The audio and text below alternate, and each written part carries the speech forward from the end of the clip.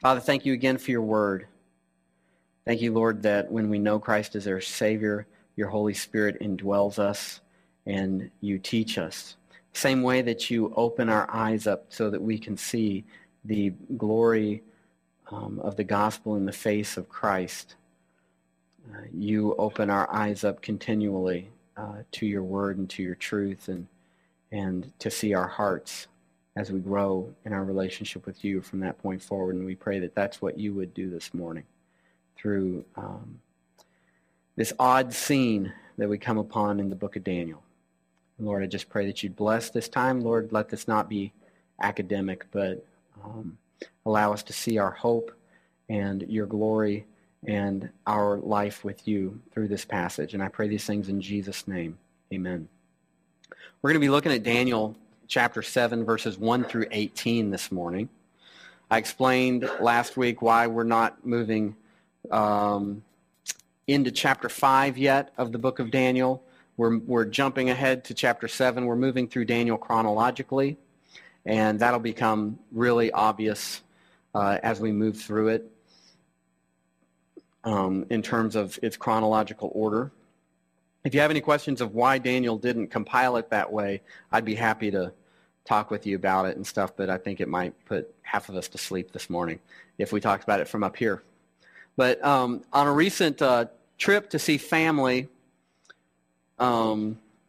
this past winter, we were all talking about mine and our extended family. We're talking about our enjoyment of a particular movie series called The Bourne Saga, Bourne Identity, The Bourne Supremacy, The Bourne Ultimatum, and The Bourne Legacy had come out on DVD. And so we were talking about these movies that are based on a book, but I always watch the movie. And we were talking about the fact that, it'd been so long since we'd seen the other movies now that The Bourne Legacy was out that we really wanted to catch up and before we saw that one. And so we decided, what we should do on these evenings is watch the third one before we see the fourth one, And so we sat down that evening and watched the third in the first three of the movies. And as we're watching it, it was catching us up and things, but we were starting to remember like how tied in this third movie was to the first two and how intertwined they are. And so we're watching this and we're like, oh man, you have to see the first two to really be able to understand the third one. And I'm developing my parents' ability to watch a movie that I've seen before and not even realize that I've watched it until by the end of the movie. Maybe I understand some of you are there. But so that night we decided, okay, the next two evenings we're going to have to watch 1 and 2. And so we did that. And so by the end of the second movie, all of us were so confused because we're seeing things and they're intertwined with the third movie, but we're watching something, we're like, okay, has this happened yet? Or in the story, does that come in the third movie? And we just have already seen that, so we know it's happened, but it hasn't happened in the story yet. And, even further, some of them had not seen the movies at all, so the first time they see them is 3, 2, 1, 2, and they were thoroughly confused. Studying Daniel's writings of the end times can feel somewhat the same. It's not covered simply from beginning to end, but thematically.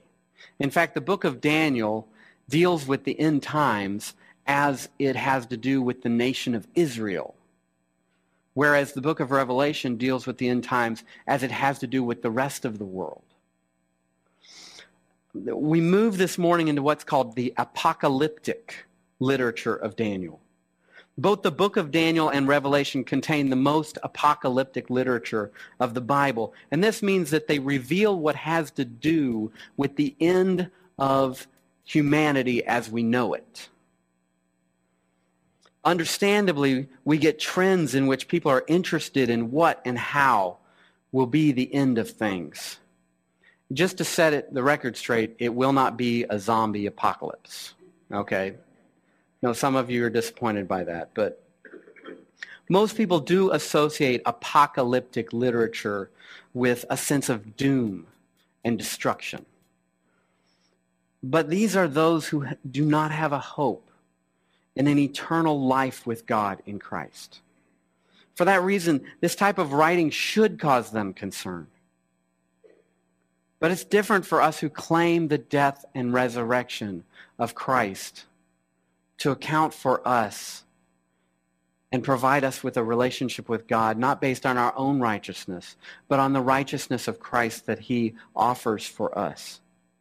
Followers of Christ, for us, the destruction of the world as we know it is the end of sin and the end of death. Chapters 7 through 12 of Daniel continue in the same theme of the book of Daniel, and that is that the supreme rule of God in an ungodly world. In the apocalyptic style, these chapters are full of metaphors and symbols like rich poetry. I'll be sharing my interpretation of these things and these metaphors that I believe are the most sound understanding of them, and holding to those somewhat loosely. But the eternal principles that we draw from these are what's most important. So we've discussed the four empires of the book of Daniel in chapter 2 specifically, with Nebuchadnezzar's dream of a mighty statue. These empires are Babylon, Medo-Persia, Greece, and Rome, as you can see on the chart on the back of your bulletin. One aspect that we didn't cover at the time was what made these four empires so significant. The fact is that we know of Egyptian and Chinese dynasties that predate the stories of Daniel. But what makes these four empires unique is that they make up the rule of the Gentiles, or the time of the Gentiles, as Scripture calls it. This is a time period when Gentile nations or empires specifically rule over the nation of Israel. And that's what makes these four empires especially important in their intersection with biblical history. So let's start walking through Daniel 7 here, as we see the four beasts of the Gentile rule, if you will. And this starts in verse 8. And in verse 1. I'm just going to go ahead and read all 8 verses here. It says, "In the first year of Belshazzar, king of Babylon." Now this is part of what points us to why we are dealing with Daniel 7 before Daniel 5. We'll see Daniel 8 says, "In the third year of Belshazzar." And then Daniel 5 will actually take place the very last night of the rule of Belshazzar. So that's an indication to us that we're taking this chronologically.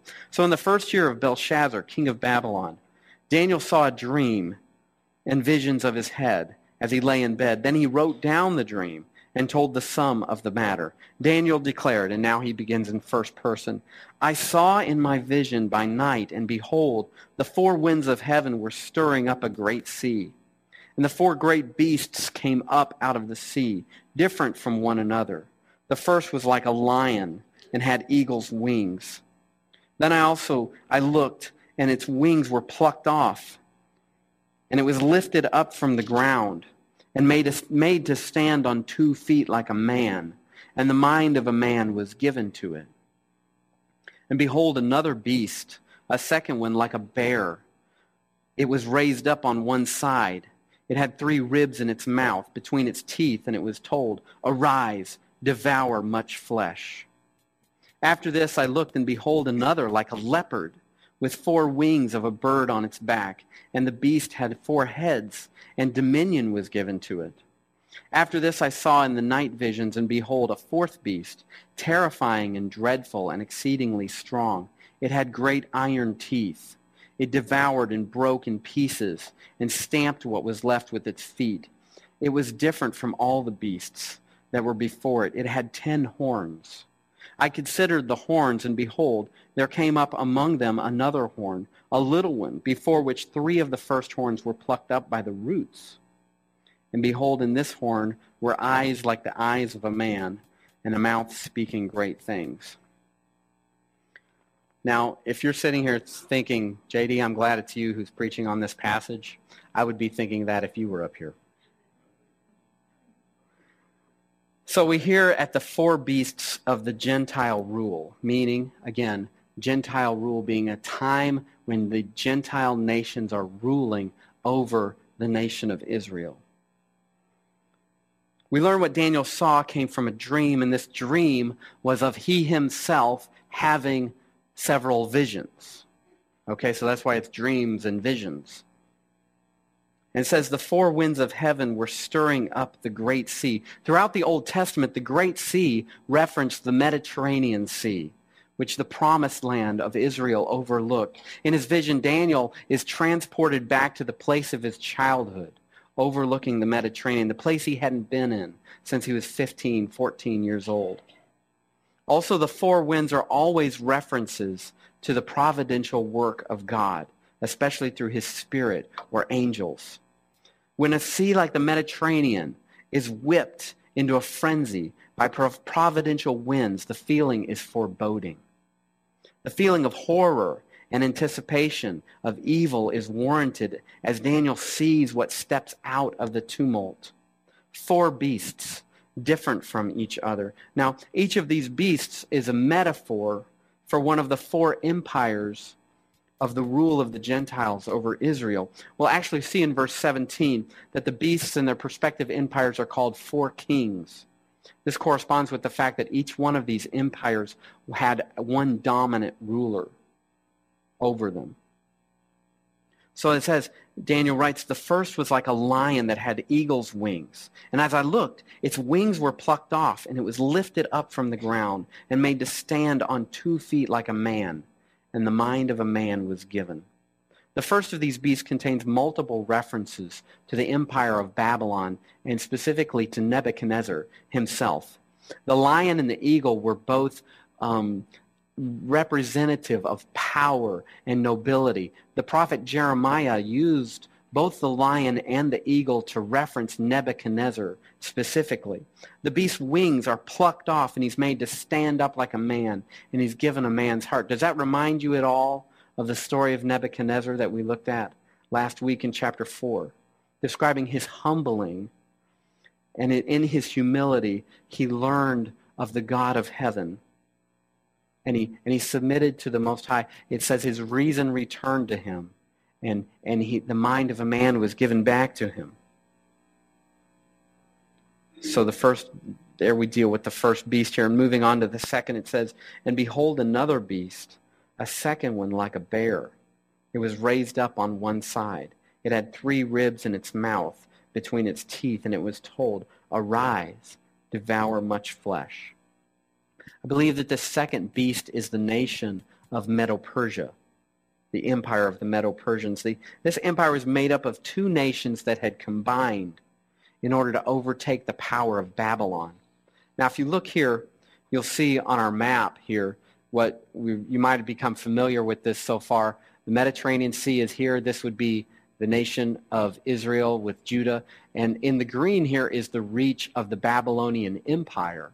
But as you see in the gray area here is the Median Empire, and based around the capital of Susa here would be the Persians. And so keeping that map in mind here, at the time that the Lord is bringing this vision to Daniel, King Cyrus of Persia has revolted against his Median overlord and actually has taken over the Median Empire and made it into the Medo-Persian Empire.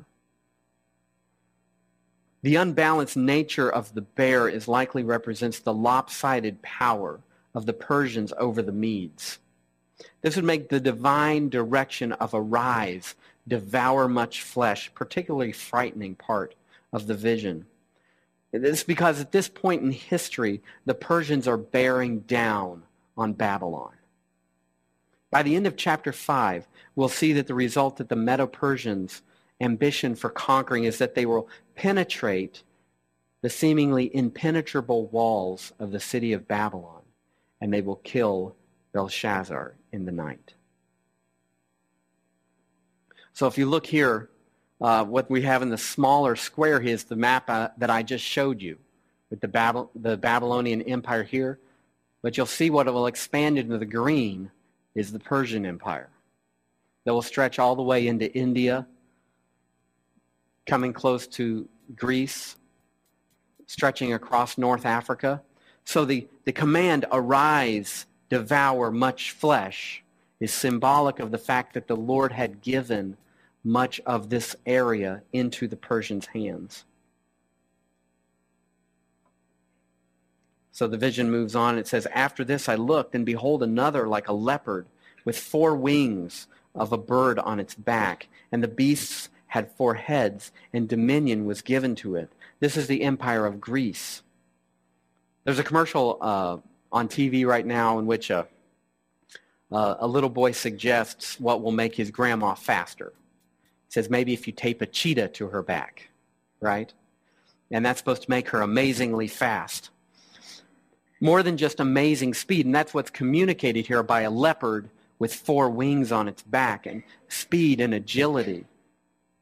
More than just amazing speed, what's also communicated here is the fact that of what the Empire of Greece was known for, and its speed and its ferocity and its agility in its military campaign. If you look on the Greek map, the map of the Greek Empire, it stretches out and basically took over the Persian Empire.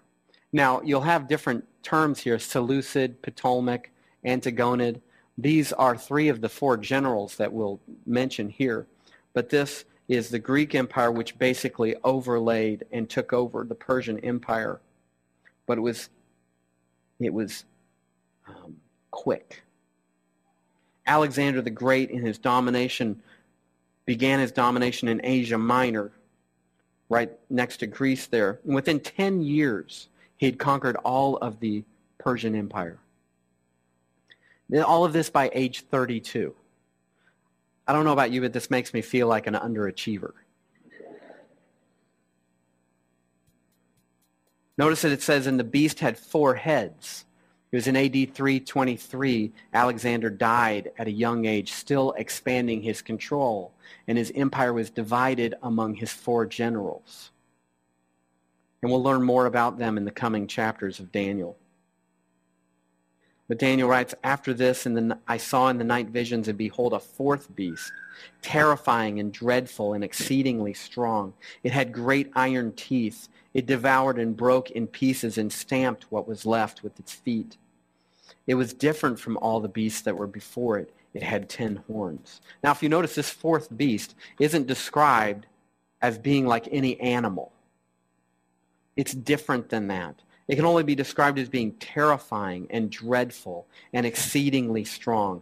He goes on to describe its teeth as being like iron and devastating everything in its wake. Later in verse 19, Daniel recalls that it has bronze claws for ripping at its victims. There's a reason why these images, as I said, are especially scary for Daniel. Remember, they represent dominating empires that will rule over the people of Israel in the centuries to come. And it's widely believed, and I agree with this view, that this beast represents the Roman Empire. The beast's 10 horns can represent multiplied strength, which would be 5 times the number of a normal animal with horns.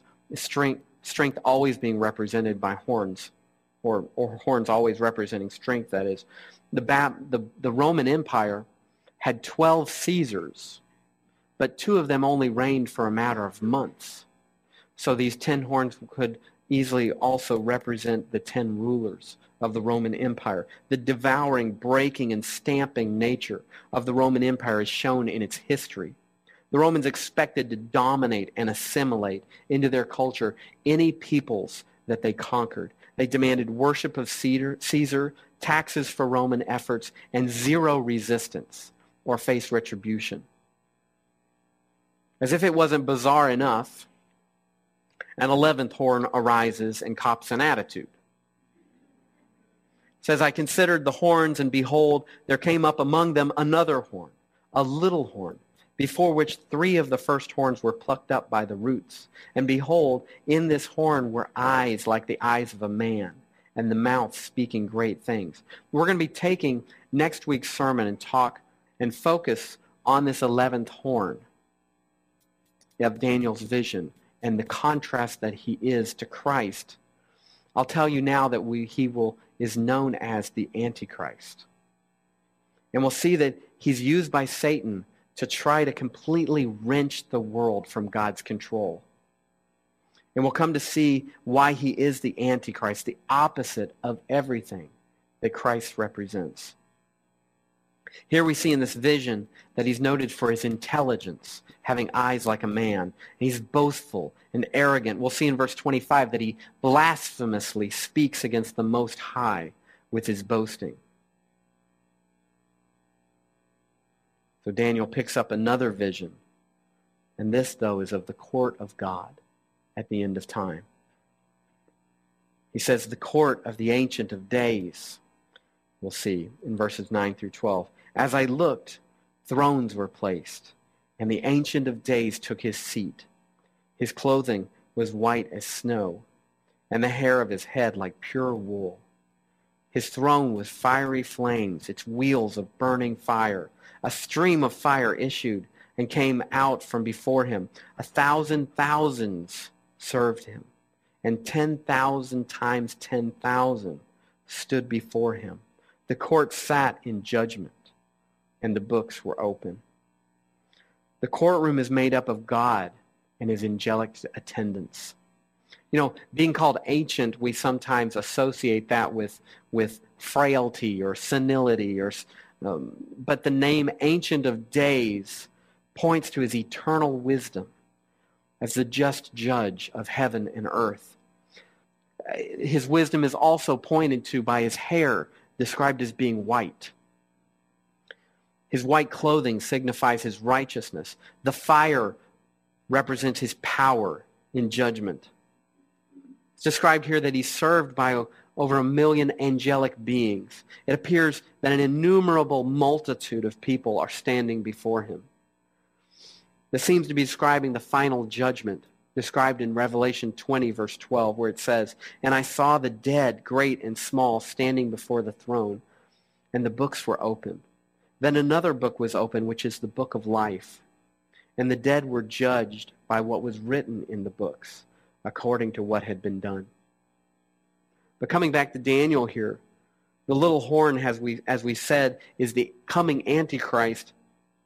Daniel starts to hear a clamor back down on earth. It says, "I looked then, because of the sound of the great words that the horn was speaking. And as I looked, the beast was killed, and its body destroyed, and given over to be burned with fire. As for the rest of the beasts, their dominion was taken away, but their lives were prolonged for a season and a time." So I picture this sound coming from the earth and Daniel kind of turning his head. Something's still going on down here, to the racket coming out of this little horn. At this point, the whole hideous beast, which represents the Roman Empire, is killed. I picture what I've seen in some kids' movies. You know, when a character is threatening and then kind of cut off in mid-sentence, he can be, "I'll get you. You're nothing. I'm the greatest. I'm going to," and he's dead. All he was all bark and no bite when it came to this Ancient of Days. And the rest of those watching are shown just how tough he is. The previous empires assimilated into the next empire that was coming, but the Roman Empire, we see that it's different because it faces divine judgment and is wiped away. This will bring an end to the rule of Gentile nations over the people of Israel.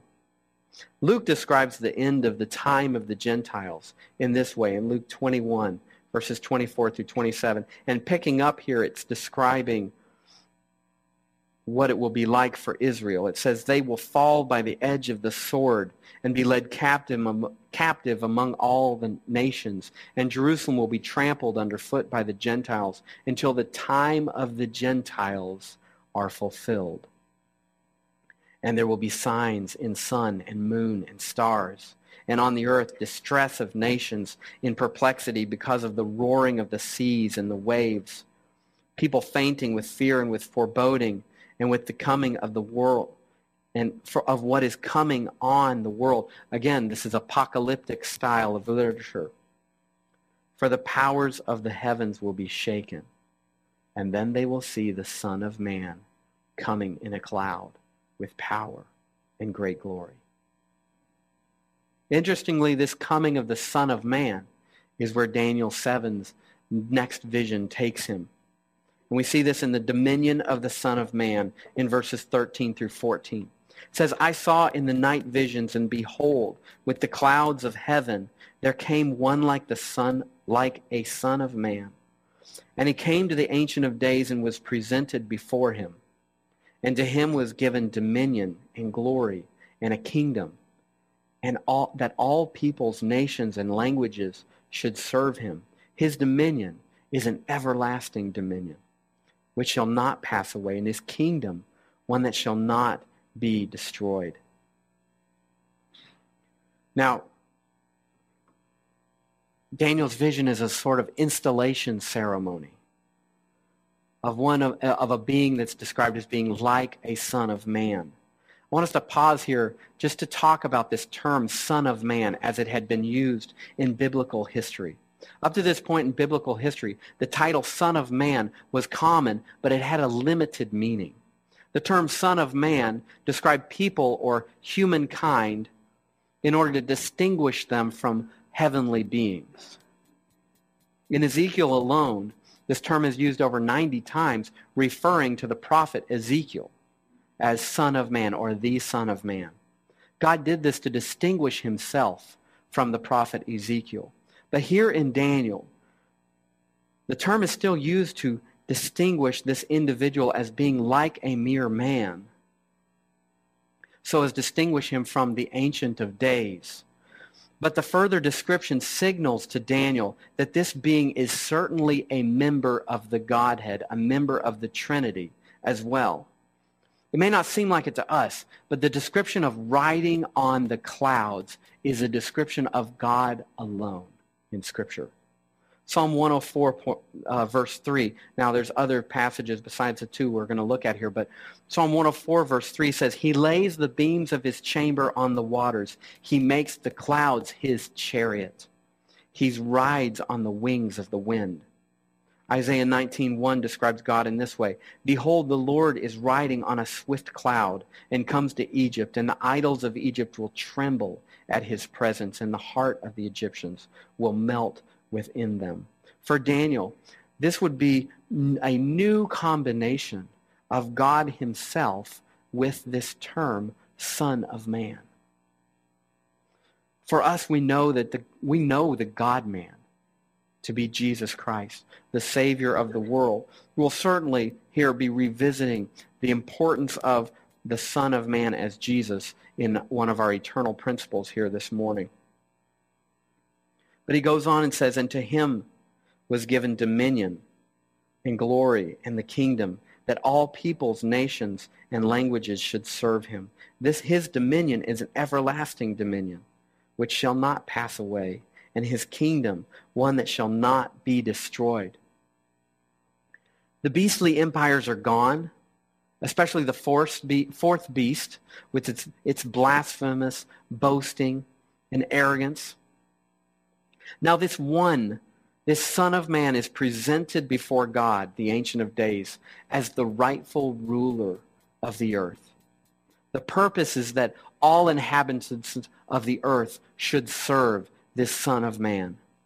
The timetable of his dominion is everlasting. The condition of his kingdom is indestructible.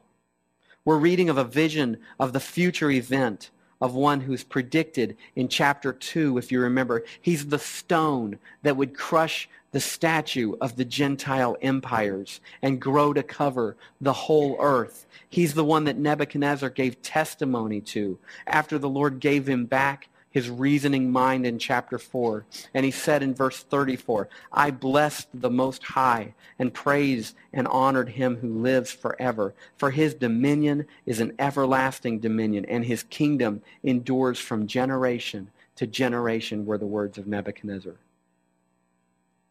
But as I mentioned, we'll come back to this Son of Man and this Ancient of Days. Let's just wrap up our walking through Daniel here with the interpretation by an angel. In verses 15 through 18. He says, As for me, Daniel, my spirit within me was anxious, and the visions of my head alarmed me. I approached one of those who stood there and asked him the truth concerning all this. So he told me and made known to me the interpretation of things. These four great beasts are four kings who shall rise out of the earth. But the saints of the Most High shall receive the kingdom and possess the kingdom forever and ever. Daniel was still alarmed and anxious. It's most likely, again, because he sees Israel's future of these ascending Gentile dominations. He approaches one of the angels and he confirms for him that these beasts are indeed the four dominant nations or kings. And he makes this statement that the saints of the Most High will receive the kingdom and possess the kingdom forever and ever. A saint is anyone who has accepted God's path of having a relationship with him through Jesus Christ. We as saints are set apart by God to receive the kingdom as God's people. This means that God's people will remain in the end as beneficiaries of his rule. Now, Daniel wouldn't have had the church in mind in his thoughts, but we as the body of Christ are certainly included here. Daniel would have recognized that what we were seeing in the far future event had been promised centuries before. It had been promised in multiple covenants, one of which was to David, King David. In 2 Samuel 7 verse 16 we read that God promised to David, "And your house and your kingdom shall be made sure forever before me. Your throne shall be established forever." Meaning that a descendant of David would sit on his throne for forever, that being the coming Messiah that Daniel was anticipating. For Daniel, the vision was of the day when the Son of David, as now the Son of Man, as God himself, would finally reign forever. That's what it meant for Daniel. And what does it mean for us? I would put it this way: amidst the intimidating aggression of worldly powers, God will crush the opposition and deliver his people. Amidst the intimidating aggression of worldly powers, God will crush the opposition and deliver his people. We see this in our first of our eternal principles. God is the king of the beasts. Daniel wrote, if you recall, "As I looked, thrones were placed, and the Ancient of Days took his seat." Continues, "The court sat in judgment, and the books were open. I looked then because of the sound of the great words that the horn was speaking, and as I looked, the beast was killed, and its body destroyed, and given over to be burned with fire." The experience of the great King Nebuchadnezzar being made into the lowliest of men was to teach that God is in control, from chapter 4. Our passage today teaches this, but in its ultimate extremes. Next week, as I mentioned, we'll talk about the work of the Antichrist as the purest form of the work of our enemy, Satan. We'll look at how he desires to lead billions of people to be a force for evil. The fact is we would be numbered among them. We are sinners, but we're saved by grace if we have received Christ as our Savior. And I hope that this study causes you to feel grateful to be counted on God's side. And we're called to share one fellow sinner to another. That we don't have to be a pawn of the enemy. We don't have to be tossed back and forth by worldly powers. And we have a short amount of time to choose to join the Son of Man, Jesus Christ, in his forever dominion. Evil seems to have free reign in our culture. It seems to be growing in our government.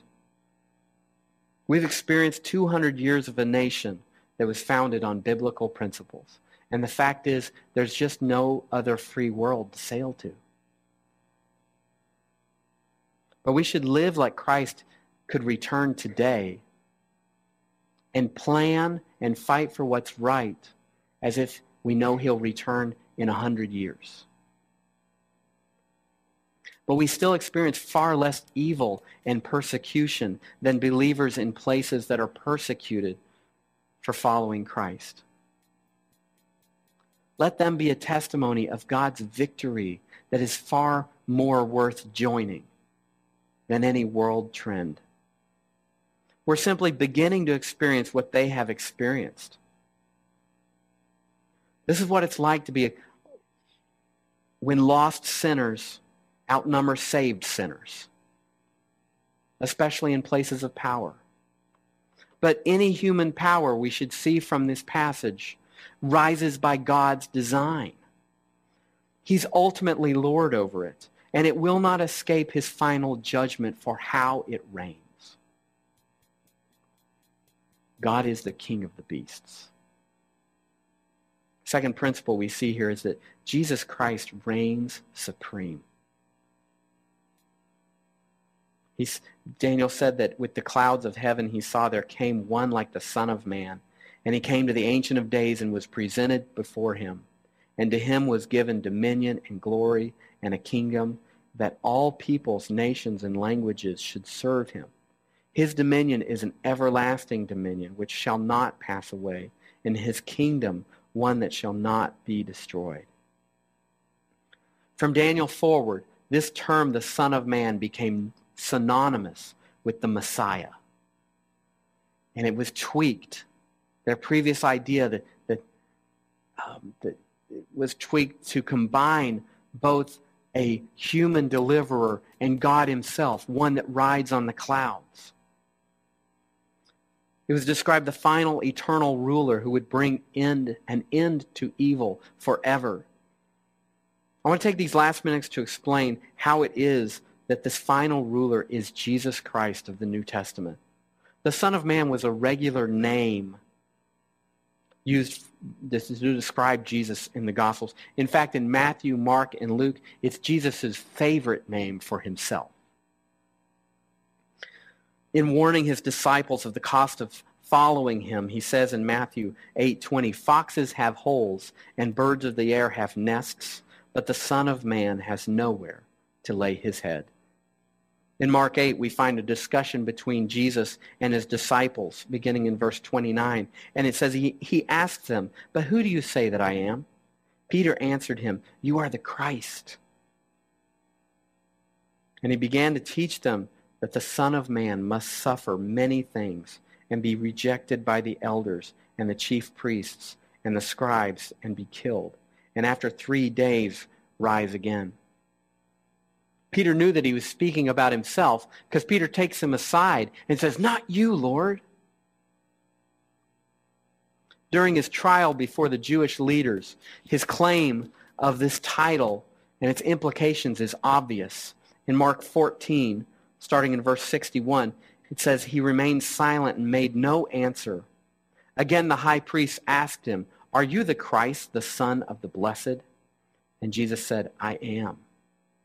And you will see the Son of Man seated at the right hand of power and coming with the clouds of heaven.'" The high priest knew what he was claiming. He tore his robes and accused him of blasphemy. The Jesus that is our Savior is the Son of Man who will conquer our greatest foe. The call to us in this passage is to remain faithful to him in spite of the appearances or the circumstances or the consequences. To remain faithful to him in spite of the appearances or the circumstances or the consequences. One of my favorite singer-songwriters is Andrew Peterson. And he has a song called "Come Back Soon." In it, he describes our longing for Christ to finally deliver us, setting all things as they should be. And I just want to share a few lines. It might be too poetic, but in it, this song, Come Back Soon, he tries to describe the angst, the frustration, the longing that we feel, not being able to see what's going on, not be able to clearly understand what is going on in God's courtroom, what is God's plan, only working off of the words that we have from the scriptures and putting our faith in that, but wanting for life to finally come back to the way that it was meant to be when death and sin didn't reign. He says, if nature is red in tooth and in claw, that it seems to me that she's an outlaw. Because every death is a question mark at the end of the book of a beating heart. And the answer is scrawled in the silent dark, on the dome of the sky in a billion stars. But we cannot read these angel tongues, and we cannot stare at the burning sun, and we cannot sing with these broken lungs. So we kick in the womb, and we beg to be born. Deliver us. Deliver us, O Lord. This is what our deliverance will look like. What Revelation 1:7 says, behold, he is coming with the clouds, and every eye will see him, even those who pierced him, and all the tribes of the earth will wail on account of him. Even so, amen, he says. So I'm going to pray and have the worship team come on up and lead us in a couple more songs here. Father, I'm torn. Because even though I know that I should agree and say, come, Lord Jesus, Maranatha, amen, come. I think of those that I love and I care for that don't know you, that their time will be up. And so, Lord, I pray that we would look for your coming, but we would also look to our friends and our family for signs of the work of your Holy Spirit, that we would put your truth before them, that they would know that we follow you and that they would be able to watch our lives and see the difference. I pray that there would be a difference. Lord, these are the eternal extremes of your reign. Father, we thank you so much that you will put down every empire, that you will put down every rebellious one eventually that stands against you, and that you will lift up those who place their hope in Christ. Lord, I pray that we would be a light of this to those around us. Lord, I just pray these things in Jesus' name. Amen.